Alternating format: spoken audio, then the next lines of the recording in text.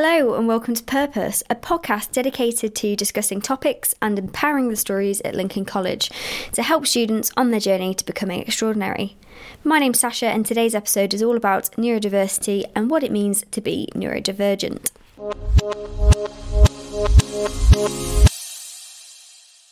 I'm excited to introduce our guest today, Kathy Martin, who will tell us a little bit about the correct terminologies and language to use. Welcome, Kathy. It's great to have you here on the very first episode. Thank you, Sasha. I'm Kathy and I'm the Adult Progress Coach for Lincoln College. So I work with students who have neurodivergent conditions to help them overcome any barriers they have to learning and achieve their goals. Well, it's great to have you. To start, shall we define what we mean by neurodiversity? Absolutely. So neurodiversity is a concept that acknowledges that neurological differences, for example, autism, ADHD, dyslexia and other conditions, are simple natural variations in the human brain rather than disorders that need to be cured or fixed. It's definitely important to recognise that neurodiversity is a way of understanding and accepting people's unique ways of thinking, feeling and behaving, and it's essential to use the right terminology and language when talking about it.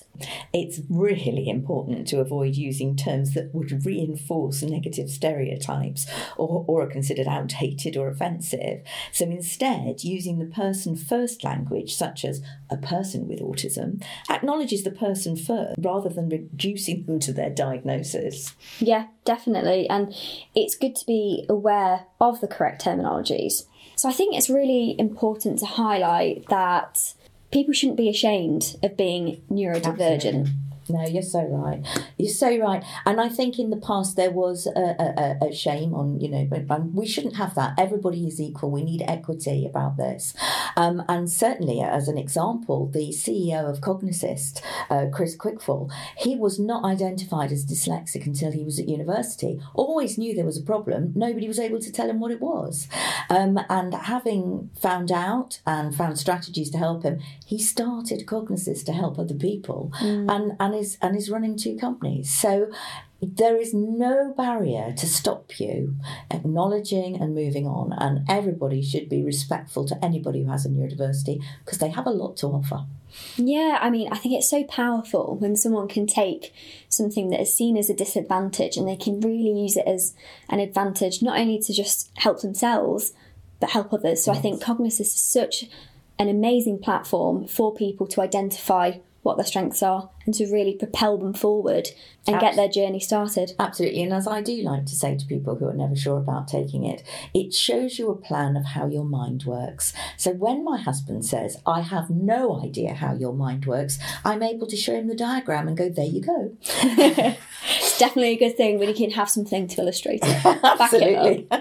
Okay, so what does the assessment process look like for neurodivergent learners? If I was a student and struggling with workload, where would I start? Okay, so what happens is that often I'm referred by a tutor or tell me that somebody would like some help, and we can offer them cognitive assessment. And we use cognitive science to build up your cognitive profile. It takes about half an hour, and it shows you where your strengths are so that we can celebrate those, and areas where your brain might need a bit of support, so that we can offer you some strategies to help with your learning. And it's necessary for students to receive support that can help them to succeed in their academic and professional lives beyond college. Can you tell us a little bit more about your work with adult learners and how you build this cognitive profile? Absolutely. So sometimes learners will come in and they've already acknowledged or had a diagnosis of a neurological challenge. But we use also Cognisys software, which is a tool which helps me to monitor and learn about my students' learning needs.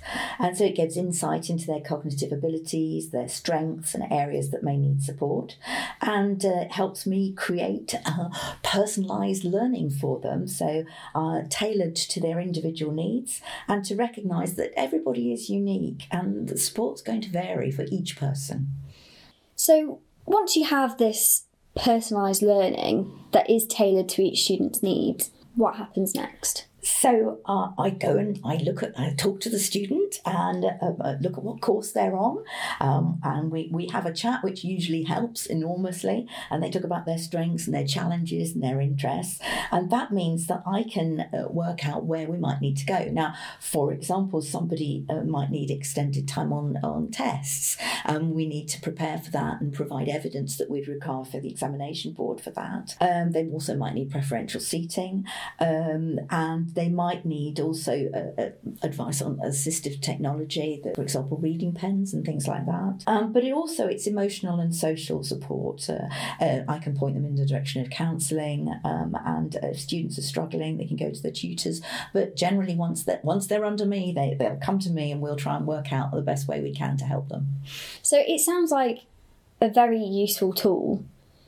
Is there an example that you could possibly share of how the cognitive software has helped one of your students? So I have an amazing student called Charlie. Obviously, all of my students are amazing. But Charlie is studying on the Access to HE Business course. And he was assessed, and we found that his neurodiversity is in executive function, which is about planning and ordering. And so the strategy that we put in with Charlie was that he finds it difficult sometimes when faced with a task to know where to start and what to do. So with certain tasks that he finds challenges with, he sends them to me, and I look at the assignment and I write a list of what I think he needs to do. And then off he goes and he does his assignment, and he's totally brilliant, and he's getting distinctions. It's really amazing. And what's now happening is he's looking at these plans that he's been given to be able to do this on his own. So he's been scaffolded to then be able to go on. So hopefully when he's at university, he'll have a better approach to know how to tackle these challenges. Being able to support somebody and just see them flourish must be amazing. It is. It's really, really wonderful. It's a real privilege, to be honest, to be able to do that. So you mentioned executive functioning. Yes. What are the other types that you might see? Yeah, okay. So executive function's one area. Some people struggle with their numeracy, and it is genuinely, sometimes the brain doesn't recognise the different things you need in, like times, plus, minus, divide. It doesn't see those characters. Then you've got verbal reasoning. They might have a challenge with that. Verbal memory. Their processing speed might be a challenge. Non-verbal memory. Their literacy might be a challenge. And we've got strategies for all of those things to try and help them to overcome what they have to face so that they can achieve. It is really good to see how technology can be used to support learning and help students reach their full potential. So thank you for sharing your insights with us, Kathy. Oh, you're welcome. It's been really nice to come. Thank you. And I really want to encourage adults to reach out to me and the team to take the cognitive assessment if they need to, because we really want to create an inclusive learning environment for all students where there is equity across the board. No, there are no barriers to stop you learning. We're here to support you on your journey. Well, thank you for listening to the first episode of Purpose.